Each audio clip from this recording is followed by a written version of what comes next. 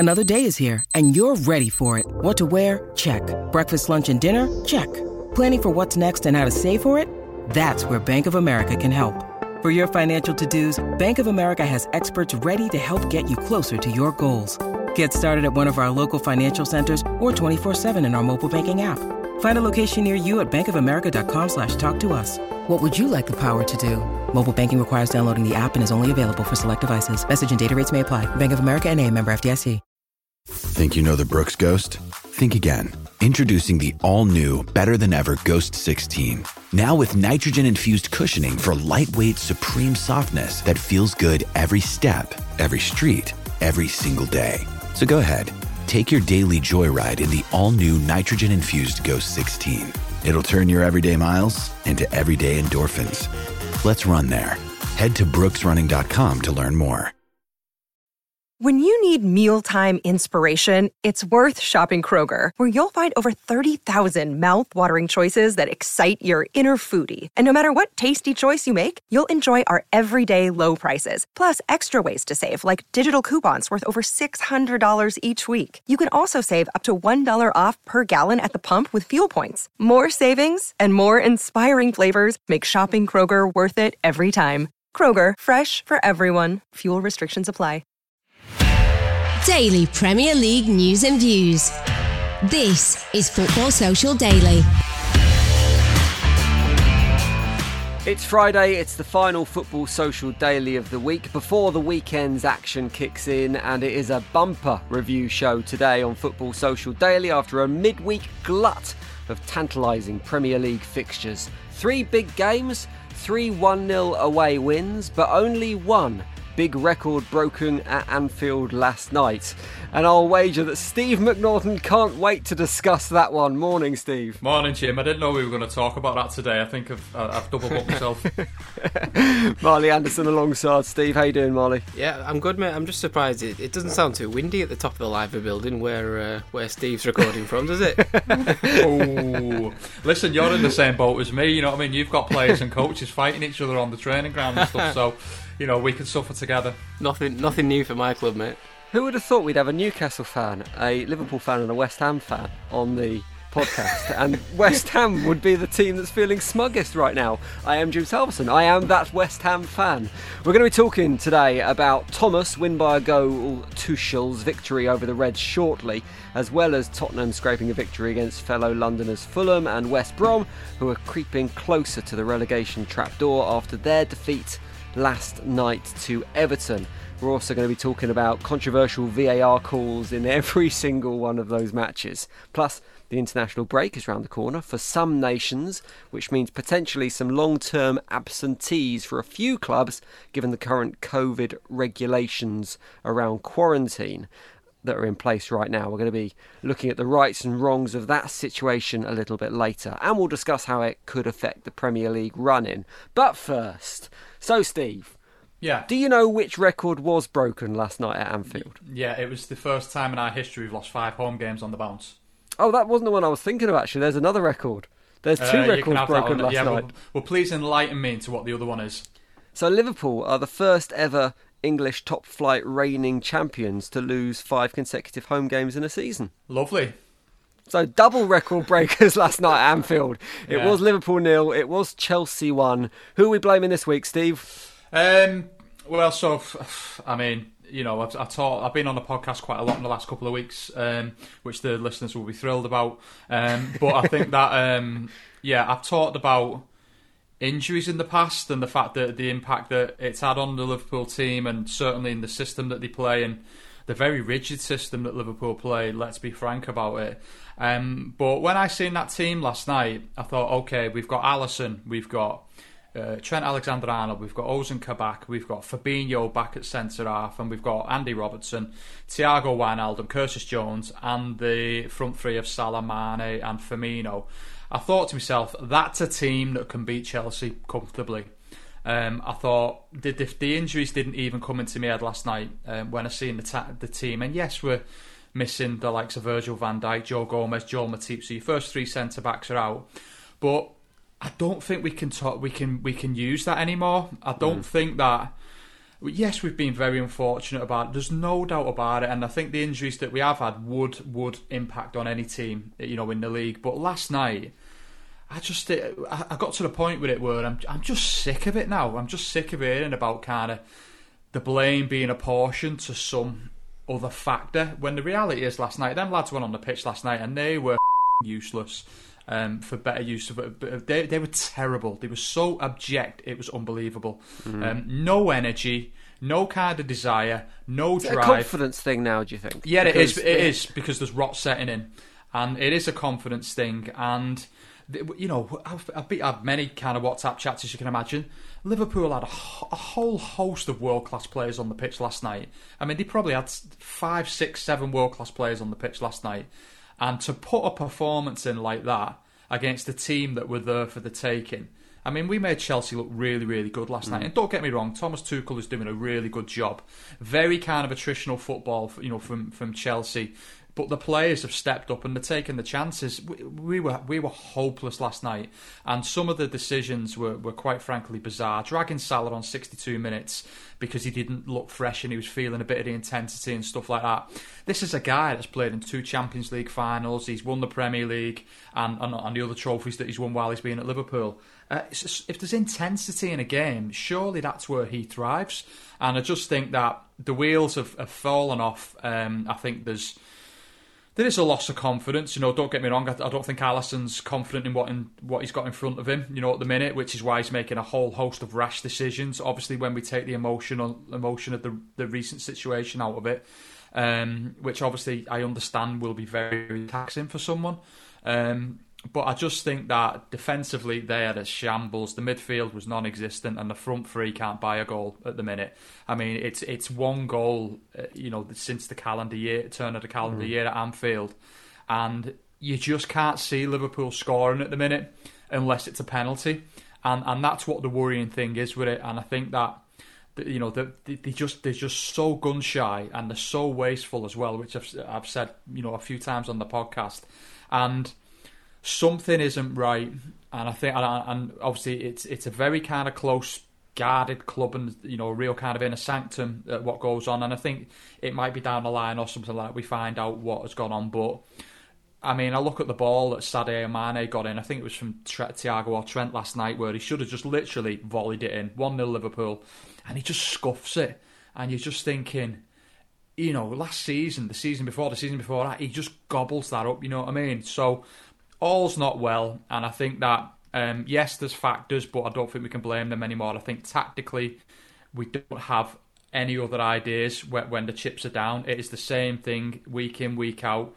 We don't have the squad to rotate, and there's a massive job to do in summer, because I think that the team feels to me like it needs a bit of surgery on it, and I think we need to bring a striker in, we need to bring a centre half in. And, we may need to bring a midfielder or two in, depending on what happens with, Gini Wijnaldum. So it's a big summer. But last night, fair play to Chelsea. They looked good. Liverpool made them look good, and they took the chances. Should have been 2-0, in all honesty. I thought the Werner goal that was disallowed was an absolute joke. Is there a case now, Marley? And there were some rumours around potentially Klopp walking or replacing Jurgen Klopp a few months ago, and it was kind of dismissed, and it was ridiculous. But now we're in a situation where, as Steve says, there's a football club here that needs some surgery. But Liverpool are a football club that don't want to spend a huge amount of money. They don't want to net spend. Yeah, they don't want to reinvent their playing staff. And we talk about this kind of cyclical nature of football, that every 3-4 years now it feels like, whoever your manager is, that there needs to be some kind of change. There needs to be some kind of reinvention. If that's not going to happen with the playing staff, does it actually need to happen with the management? Do they need to maybe look for fresh ideas from somewhere else? Say what? That's it's big call, this, Marley. It's something you'd never ever imagine, would you, that we were talking about 9 months ago or whatever it was, or 12 months ago. No, to be honest, no, I don't think it's a change that needs to be made. I think at any point when they do decide to get rid of Klopp, the manager's there ready to come in, because it's Steven Gerrard at Rangers easily would take over, I think, at any point. So I think you've got to give Klopp everything he needs to bring it back around, because he's showed that, you know, he's built a squad that's won the Premier League at a canter. For as long as this season goes on, like, there are obvious reasons as to why Liverpool have been way off it, and they are the injuries. And I know we don't like to talk about, you know, blaming everything on their injuries, but they've had a lot to go through this season in terms of the players they're missing.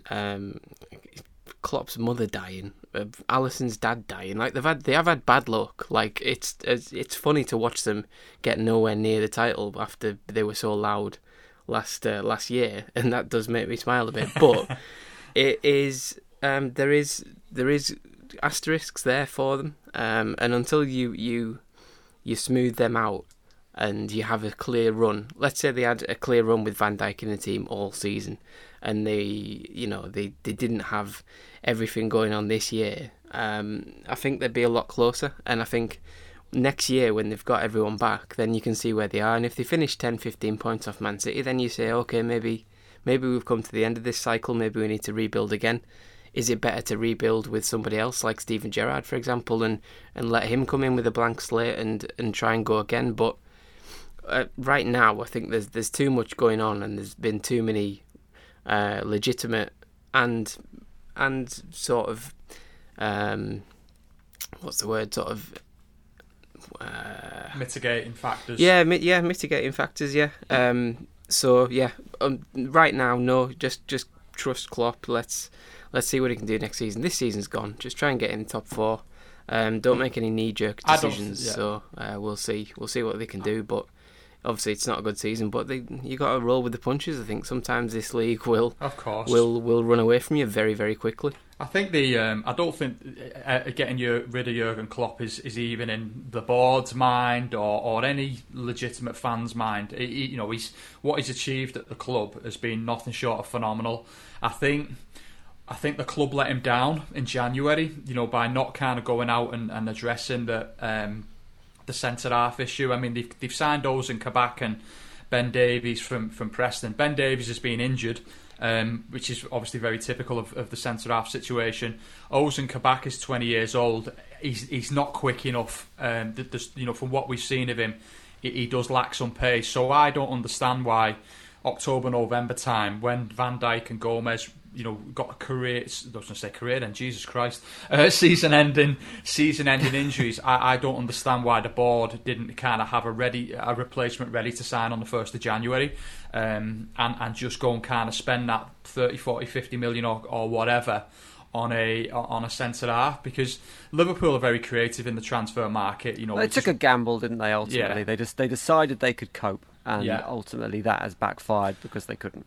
But I think that, I'm hearing as well that FSG didn't think it was a massive problem because they trusted in commas, genius of Jurgen Klopp to get us through this situation. And I think there's been a bit of naivety on that part, and I just don't think they backed him enough in January when he needed it most, because after you've won the Premier League, Champions League and the other trophies, whatever your manager needs, you give him. Within reason. And I'm not saying go and spend bloody 80 million quid on a 30-year-old Koulibaly, but go and kind of get a good centre half from someone, because some of the names that were mentioned at the end of the transfer window when Joel Matip's season was finished, and then we went into panic mode and started kind of scrambling around for the centre half with 2 days to go. Some of the names that were mentioned, like for example, Coletta Carr from Marseille, the Croatian centre back who's really, really good, or Sven Botman from Lille. Go and get it done in the start of January. Go and pay what they need, because we agreed to deal with Marseille for Coletta Carr, but Marseille pulled out when he was about to jump on a private jet, saying we haven't got enough time to sign a replacement. And I think that they're the types of mistakes that Liverpool have made, and I think that they've paid the price for the lack of kind of ambition in the transfer market in summer and January, really. And I understand that there's been a pandemic, and we're hopefully coming to the back end of the pandemic, and fans are going to be allowed in the stadium again soon. But there's no excuse for hesitating the way that they did in them transfer windows, and it is thoroughly bitten us on the arse. And I think that compounded by that the fact that we don't have another way to play is a real concern as well. I trust Jurgen Klopp. I think he's absolutely the right man to do it, and I want him to stay around for a lot longer. But, I think Liverpool need to spend some big money in summer, and that's the big concern, really. They've got a lot of, I was going to say talent then, but they've got a lot of deadwood they could shift out the squad, which could generate 70, 80 million quid for them. I think I've reeled the names off in the podcast in the last couple of weeks. But they're probably going to have to stick a couple $100 million on top of that. I think Liverpool need a really, really big summer window. I think there's probably going to be anything between 6 and 7 players coming in, with 5 or 6 leaving, in the other direction. But it's a real kind of pivotal moment this in summer, because if FSG say to Jurgen Klopp, well, there's 50, 60 million quid transfer budget, that isn't enough to fix Liverpool, and then he will probably look at it and go, well, how can I kind of fix this? Can I fix it, or do a walk away? Because I think obviously the rumours popped up about Joachim Löw, the German manager, going after the Euros in summer, and I think Jurgen does have an interest in that German national job at some point. But I just think it's a massive summer for Liverpool, because there's so many things happened, and I mean, people talking about Steven Gerrard, I don't think he's the answer. I think yes, he's done really well at Rangers, and it's absolutely, it's really good for him that he's won a title, or will win a title this weekend if results go their way. But it's too soon for him. He cannot come in. I mean, an absolute disaster would be summer if Jurgen walked away in summer, which I don't think he will do, but I'm just speaking hypothetically.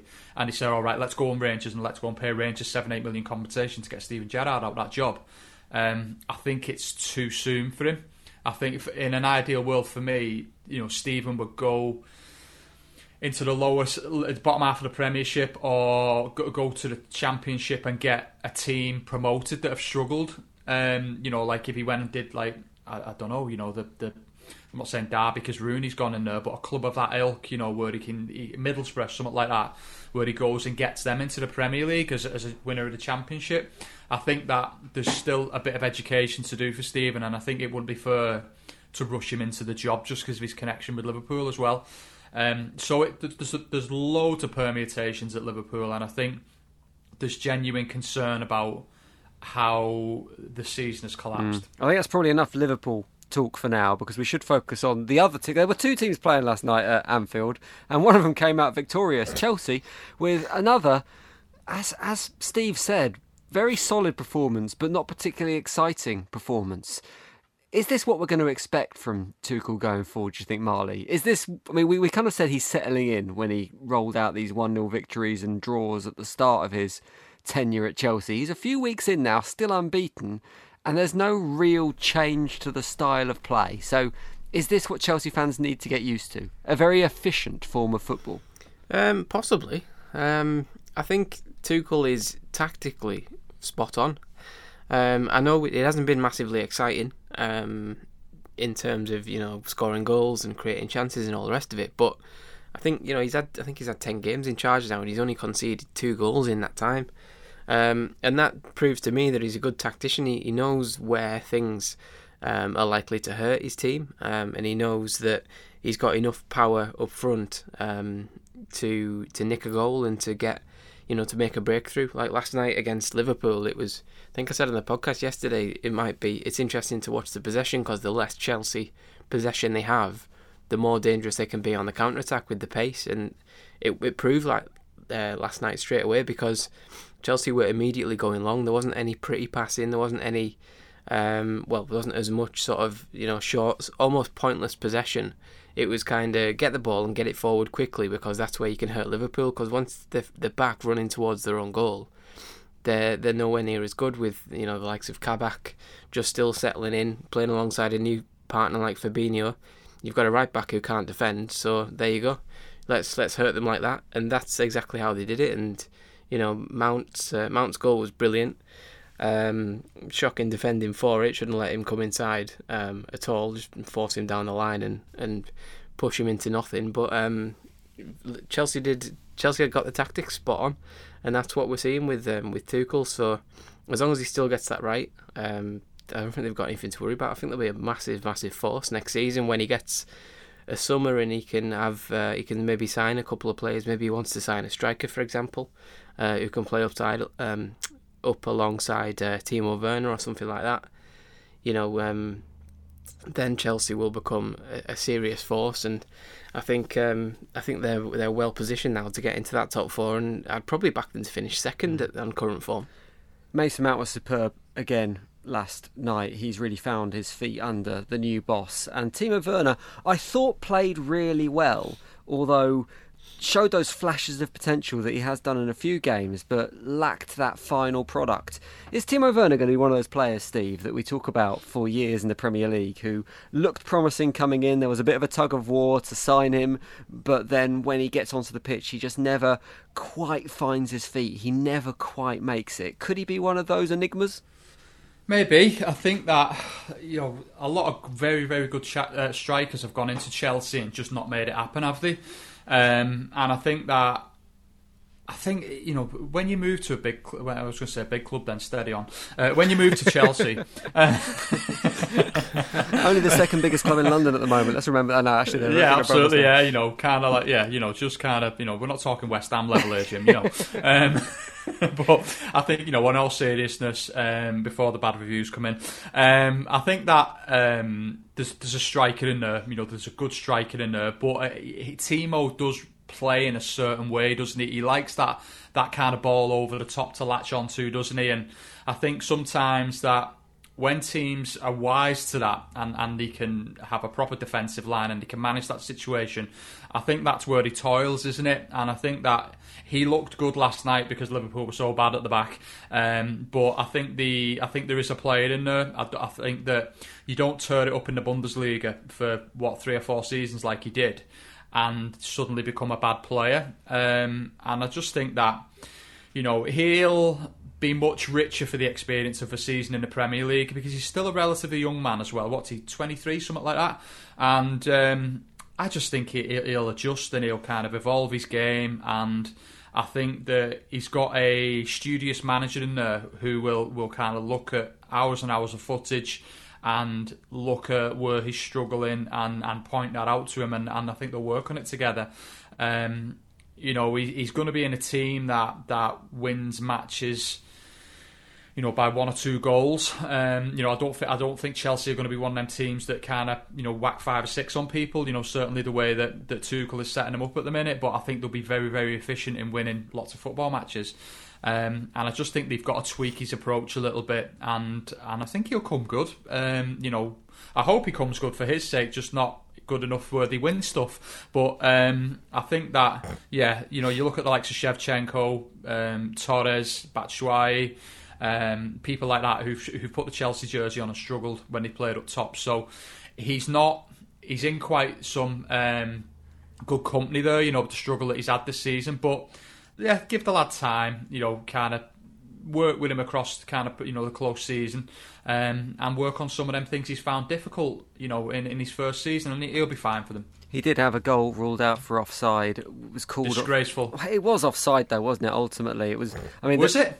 Yeah, fractionally, and I think they said in the commentary, if you're drawing lines on a screen, then and you're having to look at it in kind of minute detail, then you shouldn't judge it offside because it's impossible to actually judge it by those fractions with a moving ball, etc., etc. But ultimately, it was probably one of the less tenuous decisions that were made last night. The big decision with VAR, the big controversy, came in the game we're going to talk about next. Fulham versus Tottenham. Spurs with the win, but Fulham will feel very hard done by, and we'll get onto that next on Football Social Daily. Football Social Daily. Subscribe to the podcast now so you never miss an episode. Listen to the latest Premier League news, updates and match reports now. Just ask Open Sport Social. Welcome back to Football Social Daily. It's Spurs versus Fulham next, a London derby, and after Spurs' 4-0 win at Burnley at the weekend, I was expecting a rout here. This is why I treble captained Harry Kane in my fantasy football team, Marley. But I don't know whether the fact that Spurs didn't get the win, coming off the back of that 4-0 win versus Burnley, well, they did get the win, but it wasn't maybe as impressive as some people thought. It was 1-0. Was this a sign of Spurs just being inconsistent yet again, or is it a sign that Fulham are actually playing some decent football at the moment, and they've become, if they played at this level since the start of the season, then they'd probably be mid-table rather than scrapping away at the bottom? Yeah, I think Fulham. I think people look at where Fulham are in the league and think they're not a very good team. And I'm looking at them every week because I'm hoping they lose every week because I want them to stay in the bottom three rather than Newcastle. And I'm seeing them play some bloody good football, and they're causing problems for every team they play against. And I think just a lot of the time they're just not quite getting that breakthrough. They're almost got a similar situation to Brighton, as in they're very good up until the crunch, up until they get to that inside the penalty area where they've got to find someone to put the ball in the net, and they're not quite doing it. I think they had a goal disallowed last night for Josh Marger, and it was a ridiculous call by the referee for the handball. I think it's against Lamina, wasn't it, or in the build-up? And I mean, what's the guy got to do, man? Like, he's got his hands by his side. They're not right. Well, let's just describe roughly what happened there in case people haven't seen the highlights. So yeah, as you say, Josh Marger's goal was ruled out. It was kind of a scramble in the box. The ball was free. A Spurs defender attempts to clear it. I can't remember who it was, but from about a yard away, it hits Lamela on the lower part of his arm. So it does touch his hand, it does touch his arm, but as you say, his arms are by his side. He's standing sideways on to the defender who smashes the ball from about a yard away, and it does hit his hand. Yeah. So, again, by the letter of the law, it's one of those things that it is handball, but at the same time, there's nothing he could have done to get out of the way of that. No, not at all. I think with the one thing we've always understood about handball, no matter how many times the rule changes, we've all understood that if you make yourself bigger in any way, then you run the risk of giving away a penalty if it hits your arm. You remember Sissoko in the Champions League final a couple of years ago? You know, when he was pointing, obviously he didn't mean it, but his hand was out and he was making a mistake by putting his hand out, and I think Salah clipped the ball into his arm and it was a penalty after like 2 minutes. And it's those decisions we've got used to, because you can kind of say, well, he shouldn't have had his arm out there in the first place. But Lamina last night, I mean, his hands are pinned to his side. There's no daylight between his arm and his body. Like, it's completely pinned to his body. He can't do anything about it. It comes at him from 5 yards tops, fast as well. And I always think with the way we've interpreted the law, that isn't a penalty in recent years. And the law has now changed to anything that if it even comes within a yard of your hand almost, it's like, oh well, we tried to handball it there, and he just didn't. He couldn't have got out the way of it.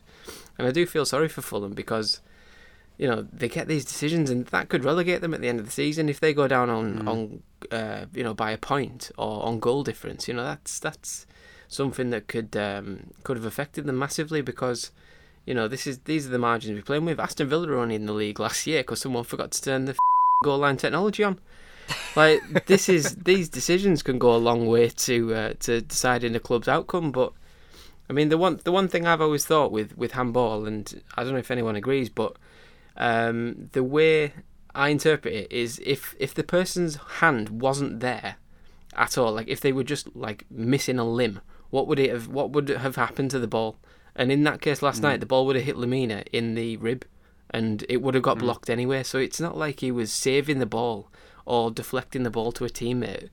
And if his hand was there, if he'd managed to lose his lower arm in some sort of freak accident, all that would have happened is it would have just hit him in the rib, and it would have still bounced to where it would have bounced. But they've said, oh well, under the laws that's a handball, and that is reason for Scott Parker to lose it like he did in his press conference when yet again he was bemoaning ridiculous decisions that could relegate his side. As you say, it's kind of by the letter of the law and by the new changes, that is exactly, it was a handball, but it shouldn't be a handball by the way we understand the game is played and how we've seen the game played over the past 100 years.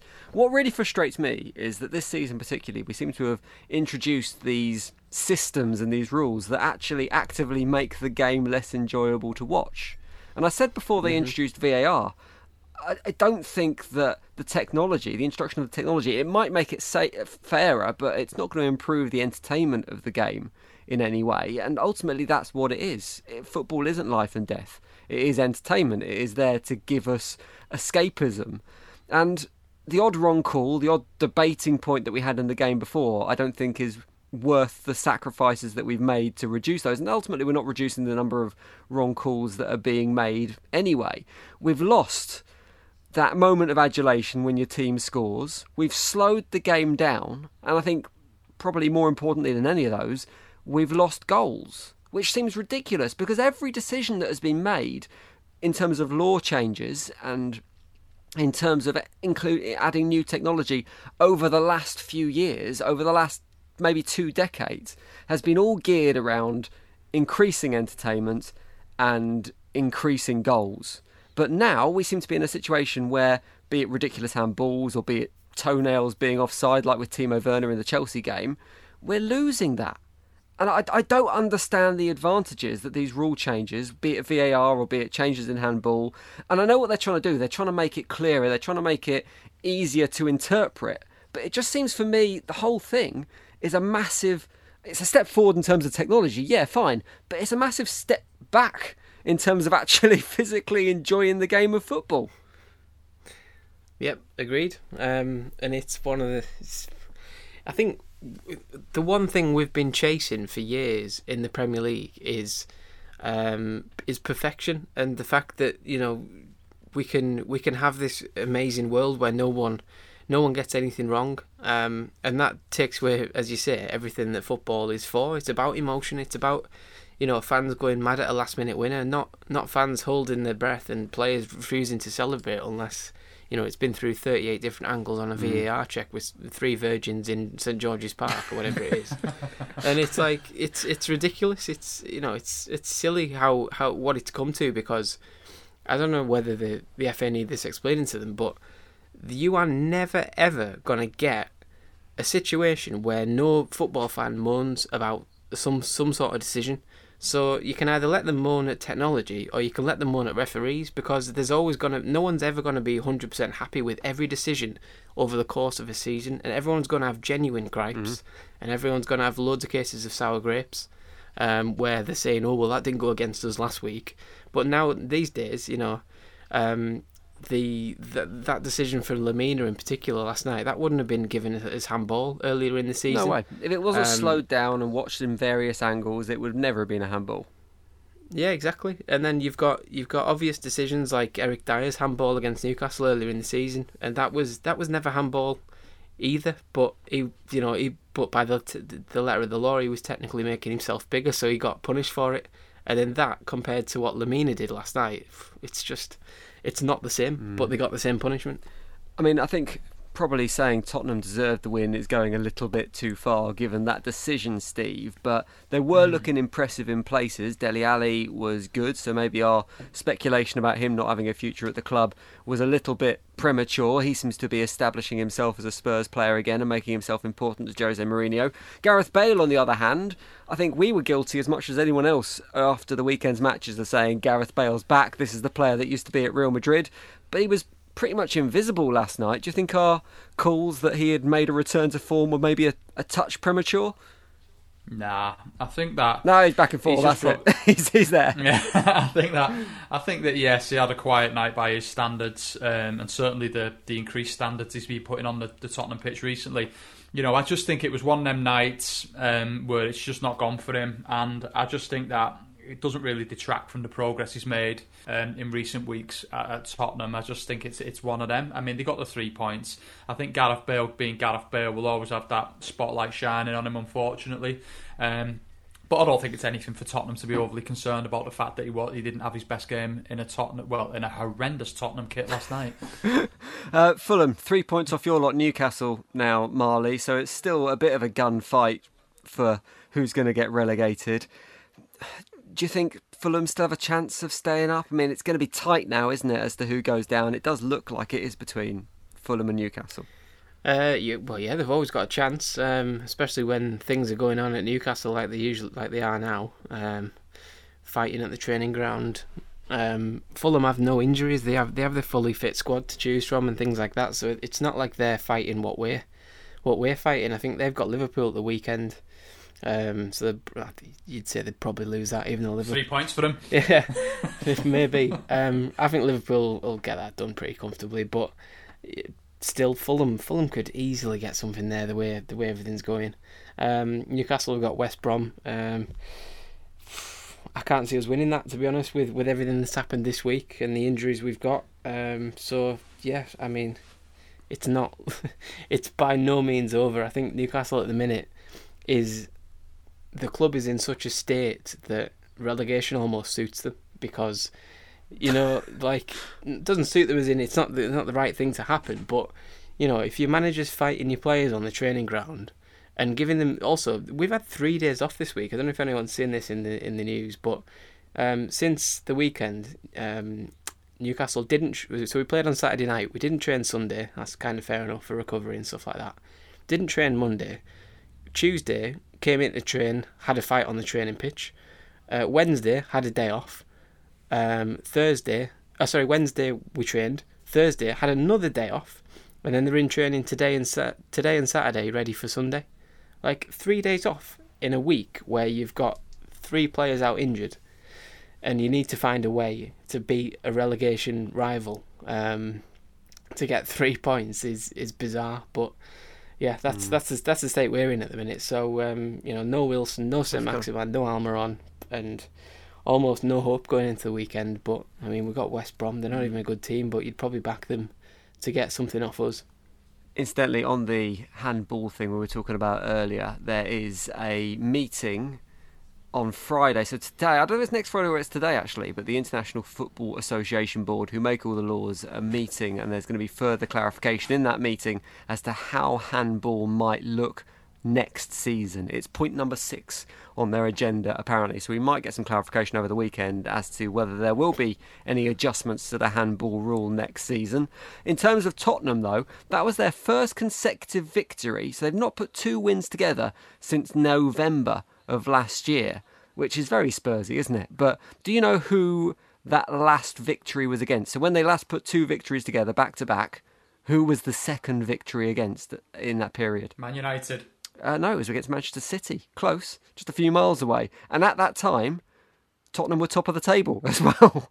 That was on November the 8th, which, again, very, very Spursy. Right, we're going to look at the other end of the table next, because it was a big game for West Bromwich Albion facing Everton, and they need to start picking up points if they're going to escape relegation. Did they? We'll find out next on Football Social Daily. Football Social Daily. Find more great sport at sport-social.co.uk. To hear the latest Premier League news for your team, just ask Open Sport Social. So I said just before the break that West Bromwich Albion needed to pick up points against Everton. Did they pick up points? No, they did not. It was our third 0-1 game of the trio of games last night, Everton being victorious at the Hawthorns. And every West Brom game I watch right now, Steve, seems to be, from both sides, just a game, and probably for viewers as well, just a game that you want to get out of the way. Was that the case for Everton last night? It was kind of like, right, let's get the result, let's get into those European spots, let's get West Brom pushed to the side and focus on the next game. They just seem like horrible games that no one really wants to be involved with. I just think that's part of due to how Sam Allardyce sets them up. Mr. Back 10, anti-football. I've said it before, the worst thing to ever happen to the Premier League.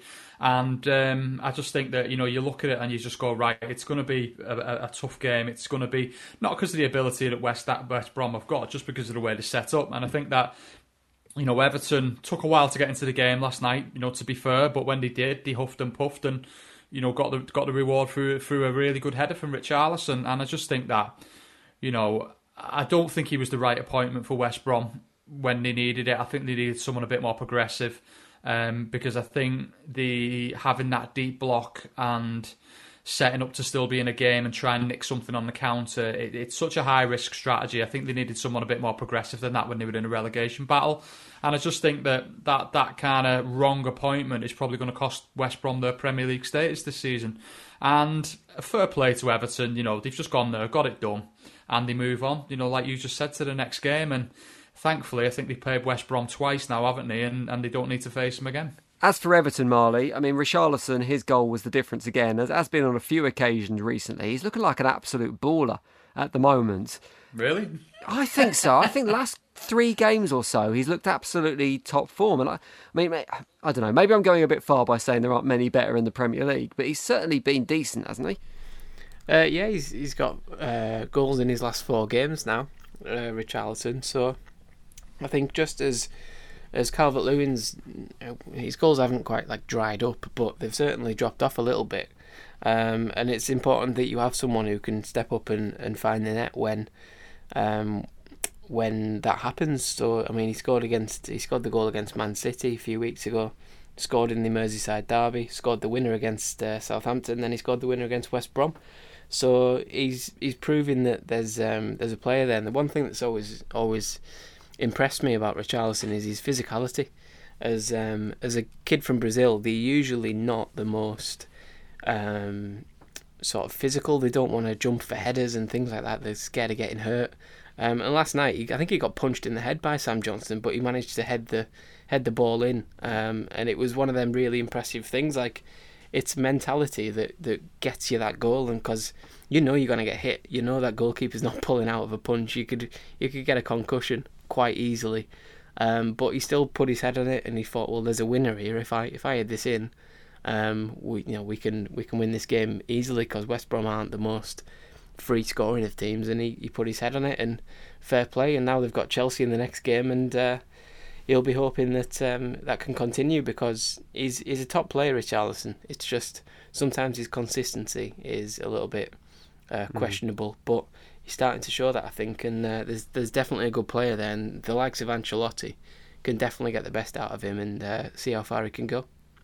Our third controversial call of the night came in this game as well. There was the offside call, which was right at the end, could have got West Brom a point. They had a goal disallowed, probably by the letter of law again. It was probably a right call. It was offside, albeit very, very fractional. Although Sam Allardyce was furious after the game, Steve. He claimed his side should have had a penalty. He said in his post-match interview, if someone this week wants to give him a call on the phone and explain why it wasn't a penalty, then he'd love someone to do that.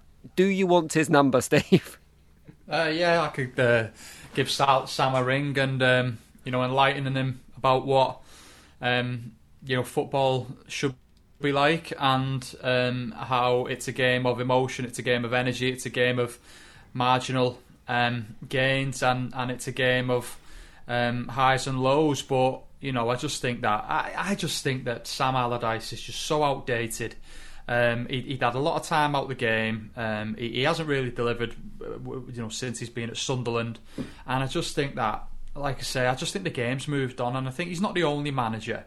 I'm sure Marley, would point the finger at Steve Bruce on that basis as well. But I just think that, it's just a mistake. You know what I mean? And I think that, all joking aside, I think that.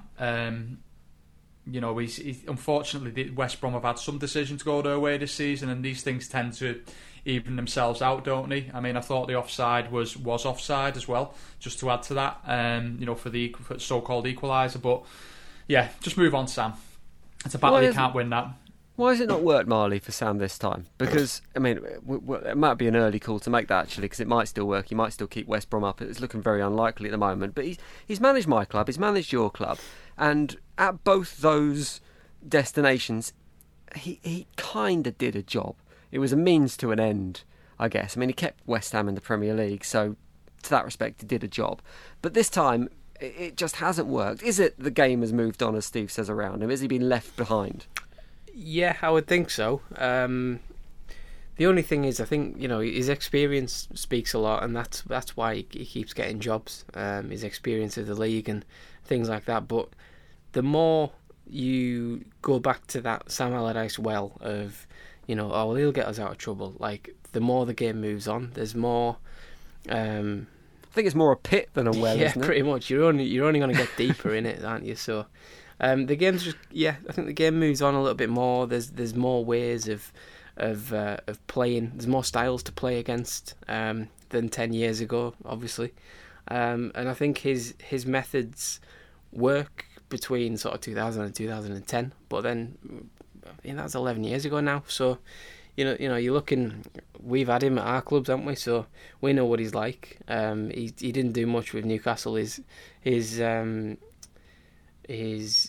tactics and way of playing at Newcastle was lumping up to Mark Viduka, who we had at the time. And he was I think he was 30 when we had him. So we were kind of just sort of playing off that big man, and it was almost like Bolton Mark II with the way it worked. But it worked for him there, and he thought, well, it'll work here. And then from then on, he's pretty much had sort of missions, like survival jobs to come into, and by luck or crook, he's managed to get a few results and not be relegated. But this always felt to me like too much. He's bitten off more than he can chew with West Brom this season, purely because of the fact that they did try and play football under Slaven Bilic, and they tried to play slightly more positive, slightly more passing and possession based.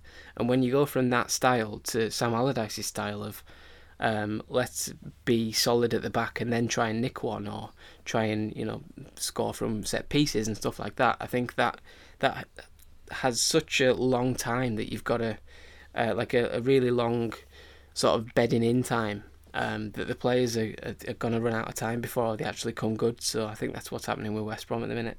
It does feel like Sam Allardyce is constantly playing, those challenges you get when you play FIFA, where you kind of have to go in and achieve the impossible, like win the league from 20 points behind or keep a team safe. That is just Sam Allardyce constantly. He's never getting the opportunity to build a club from the start, to go into the transfer market. It's always like, come in, save the club, job done, you get a little medal at the end or something like that. The other manager, Carlo Ancelotti, interesting statement from him last night. The club are now 5th, Everton 5th, chasing those Champions League places. He said after the match, at the start of the season, no one would say Everton, after 26 games, would be there. Surely that's not the case, Steve. I mean, I would have said Everton were one of the favourites to be around the top 4, particularly given the start they had at the start of the season when they went on that run. They were top for a little while, I seem to remember. So, I mean, he's overselling Champions League qualification there. It would be great for the aspirations of the club, but at the same time, I'd say it was always kind of achievable, if not expected, that Everton would be up there. Yeah, especially after them winning the league in October. Worse title defence than yours, that. Exactly, yeah. I just think that, we've talked about Everton in depth over these last kind of weeks and months. And I think that Everton, given the investment that's gone into that squad, have been knocking on the door, haven't they? I think that even with Carlo Ancelotti in the squad, I think if everyone's on song, they're probably still 6th, 7th best team in the country. But I just think that, I think that Carlo he's very experienced, isn't he? And he's got a lot of knowledge and he's been very successful. And I just think he's just trying to manage the situation and almost kind of like, temper expectation a little bit. But I just think that, fair play. Just go about the business. They're chalking off the games. They're winning football matches, which is a good habit to be in. I remember when my team used to do that. I just think that it's the Premier League needs a competitive Everton, and I just think that with the sound bites and messages that come out and stuff like that, I just think that I take it all with a pinch of salt. Very quickly, I want to finish off today's podcast talking about the international break that is on the way very soon. Now, you posted this on Twitter yesterday, on the Sports Social Twitter, Marley, at the Sports Social, if you want to go and find it there. It was an infographic published by The Sun, which handily showed which players could miss 10 days of training and matches if they actually do go on their international break and have to observe the quarantine rules coming back. Let's ignore the fact that the infographic was completely wrong. I mean, who would have thought The Sun would do a poor amount of research into publicising something? But some of the clubs, they listed some of the players won't be returning from countries where there are this 10-day quarantine period in place. But Is it just me that feels like it's absolutely madness having this international break at the moment? It's a completely pointless break. We've got the Euros round the corner. So why is it taking place in the first place, Marley? I don't know, mate. We've not had a pointless international break for a while, so we're kind of due one. But if it causes all this disruption to the season, and they have to enforce this 10-day quarantine period when you come back, it's worth just binning it off. There's no reason why we can't. Like, I think this international break is basically for to sort of form a squad ahead of the European Championships this summer, but there's no reason why you can't do that like the week after the Premier League ends, or the week after every league ends in the sort of May time. You know what I mean? But but it's not many of the European nations that are involved, isn't it? It's mainly South American nations that are involved, I think. Yeah, it's bizarre, and on the graph. I mean, the graphic was stupid. I think it's just a column filler and an inch filler in the paper or online. But the fact that they had Joe Linton in Brazil's national setup was the bit where I just burst out laughing, because unless Brazil have started to pick their national squads out of a tombola, then Joe Linton's got no chance of playing for Alan Brazil's five-a-side team that they're talking about. He's been drafted in. I mean, from a Liverpool point of view, Steve, you look at supposedly the players that the Sun are claiming you could lose for 10 days. They've listed Alisson Becker, Fabinho, Roberto Firmino and Diogo Jota. I mean, FIFA have said to managers, you don't have to release players for this international break. If you don't want to let them go, they don't have to go, which is a bit of a sea change for FIFA to actually say that. But you'd be absolutely furious if Jurgen Klopp went, yeah, off you go, lads, don't worry about it, we can do without you for a week and a half. Yeah, I just think the whole thing's bonkers. I mean, everyone knows my feelings on the international football, and I just think that these clubs play to pay his wages. Easy to say. They just kind of, if you look at kind of, I mean, I have to use Liverpool as an example because that's the team I know most about. But if you're looking at Mo Salah on $200,000 a week at Liverpool, he goes and plays for Egypt, or Roberto Firmino goes and plays for Brazil or whatever. They get injured. It's catastrophic. I mean, that's what happened to Joe Gomez in England training. His season was ended, and then you bring into it the pandemic and the fact that they need to quarantine for 10 days, and if they get through the game unscathed, and it's just like no. And I just think that all the managers who have doubled down and said we're probably not going to release them, I just think they're absolutely right to do it, and I just think that. International football at this moment in time, and having these lads flying all over the world and going to various places and stuff like that, it's just a recipe for disaster. I mean, we've seen it, didn't we, when there was a load of internationals last time? The cases of COVID in the clubs rocketed, and I just think that there's not much sense applied to it. But yeah, again, we are talking about FIFA and UEFA, who, let's face it, don't have the finger firmly on the pulse when it comes to matters of this kind. They are totally tone deaf. And I just think that international football, I mean, I'm gobsmacked we're talking about hosting the Euros and Summer and stuff like that, and I just think international football should be parked until next year. Yeah, forget about the footballing aspect of this particular international break. The moral aspect is a completely different thing to be raised. But we'll leave Football Social Daily there for another day. Niall and the lads will be back tomorrow for the full preview. So when you wake up Saturday morning, go and click Football Social Daily wherever you listen to your podcast. You get a preview of all the forthcoming matches. Go listen to that. And if you want to find a brand new podcast, be it a football podcast or something else, you can check out a load of great shows that are now on the Sports Social Podcast Network. You can find your next favourite sports show at sport-social.co.uk. But as for today, Marley, Steve, thank you very much. Cheers, lads. Cheers, guys. Have a great weekend. We'll see you next time for another podcast for Football Social Daily. Football Social Daily from Sports Social. Find us on Facebook. Search Sport Social.